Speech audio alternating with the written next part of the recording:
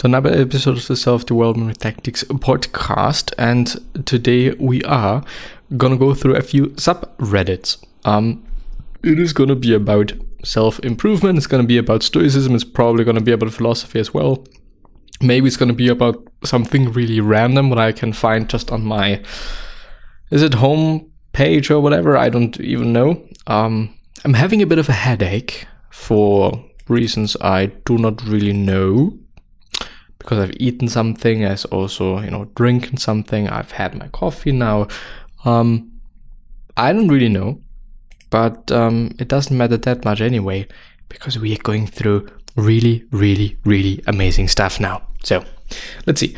What is the meaning of life after 30 for an average Joe male? I just don't see any goals. I feel like by now my only option is raising kids. I'm still unmarried and I don't want to do it. I don't want to do it.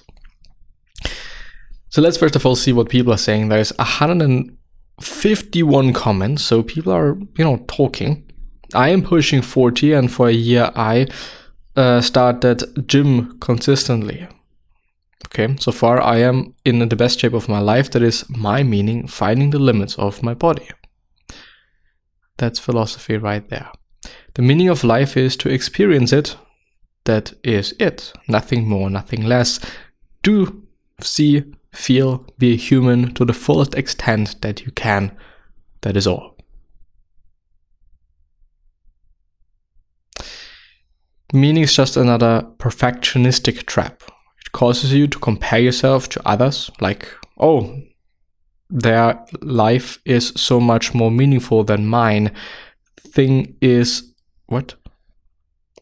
meaningful doesn't guarantee happiness. Buzz Aldrin came back from the moon and felt he had no purpose of meaning anymore. Subsequently, he became depressed and had problems with alcohol. Same goes for having children, having a partner. Often people go out to seek counseling for their depressed spouses. Much of what we think we need is just what we want. It is okay to want a meaningful life, whatever that means to you, but you don't need one. Meaning can be found in everything you do. Yes, can be found, and I think this is something to underline. Can be found. It is work. It is work that we all have to do, and it's difficult work. I really don't want to be like, and I really don't want to say that, just search for something, just do this, that, and the other thing, and then you're going to have your fucking meaning of life and whatever, and everything is going to be good, and you're also going to be really happy. No. I think it is work. I really do. Books like Viktor Frankl's Man's Search for Meaning might be really helpful. Books in general might be really helpful. Radical Acceptance was very recently by Tim Ferriss. How do you say it? Suggested very often. I might actually really quickly see what I can find something. Radical acceptance. What is radical acceptance? 10 Steps of Radical Acceptance by hopeway.com. Let's see. Maybe there is actually a book summary somewhere. This would be amazing. I would really like that. Blinkist, actually. Calvin Rosser. Dickie Bush. 4minutebooks.com. Summary. Let's actually go through that. Might be really useful, might also not be useful at all. But yeah. Radical Acceptance, Embracing Your Life with the Heart of a Buddha by Tara, I think it is Brock. It is B-R-A-C and an H at the very end. Summary. If you have ever struggled with self-compassion, this book is for you. Clinical psychologist and meditation teacher Tara Brock introduces a fantastic approach to better relating to your experience and emotions.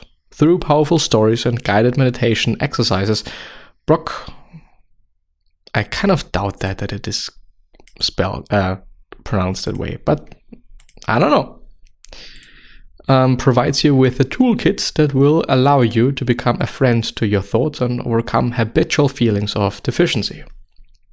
There you can buy the book and whatever, access my searchable collection of 100 plus book notes. I am, by the way, on the calvinrosser.com site /notes/radical acceptance or /radical-acceptance and whatever. Key takeaways. What is radical acceptance? And this is a quote: clearly recognizing what is happening inside us and regarding what we see with an open, kind, and loving heart is what I call radical acceptance. As we lean into the experience of the moment, releasing our stories and gently holding our pain or desire, radical acceptance begins to unfold. The two parts of genuine acceptance, seeing clearly and holding our experience with compassion, are as interdependent as the two wings of a great bird. Together they enable us to fly and be free.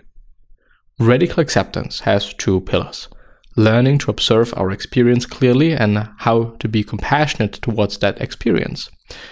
Throughout the book, Brock examines these two pillars in detail, using stories about her life, anecdotes about the experiences of the patients she has helped in her clinical psychology practice, and various meditations. Just gonna have apparently no sip of coffee because I don't have anything left. A little tiny bit. Good. The power of a pause. Talking about the upper part there, I think it is incredibly important to be able to observe things, see things, because, and I mean, at this point, I really, I really maybe hate to say that, but we need to see things so that we can do something about it. The power of a pause. Learning to pause is the first step in a practice of radical acceptance. A pause is a suspension of activity, a time of temporary disengagement when we are no longer moving toward any goal. Like the frantic pilots, we stop asking, what do I do next? The pause can occur in the midst of almost any activity and can last for an instant, for hours, or for seasons of our life. Most of us spend our time frantically moving from task to task. In the chaos of everyday life, we often forget to pause and take a minute to remember where we are, what we are doing, and why we think it matters. Learning to incorporate pauses throughout our days is a simple and effective way to begin becoming more conscious observers of and participants in our experience. We all just want to belong.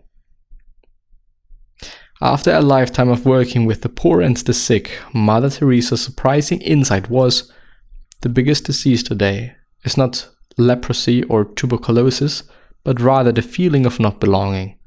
In our own society, the disease has reached epidemic proportions.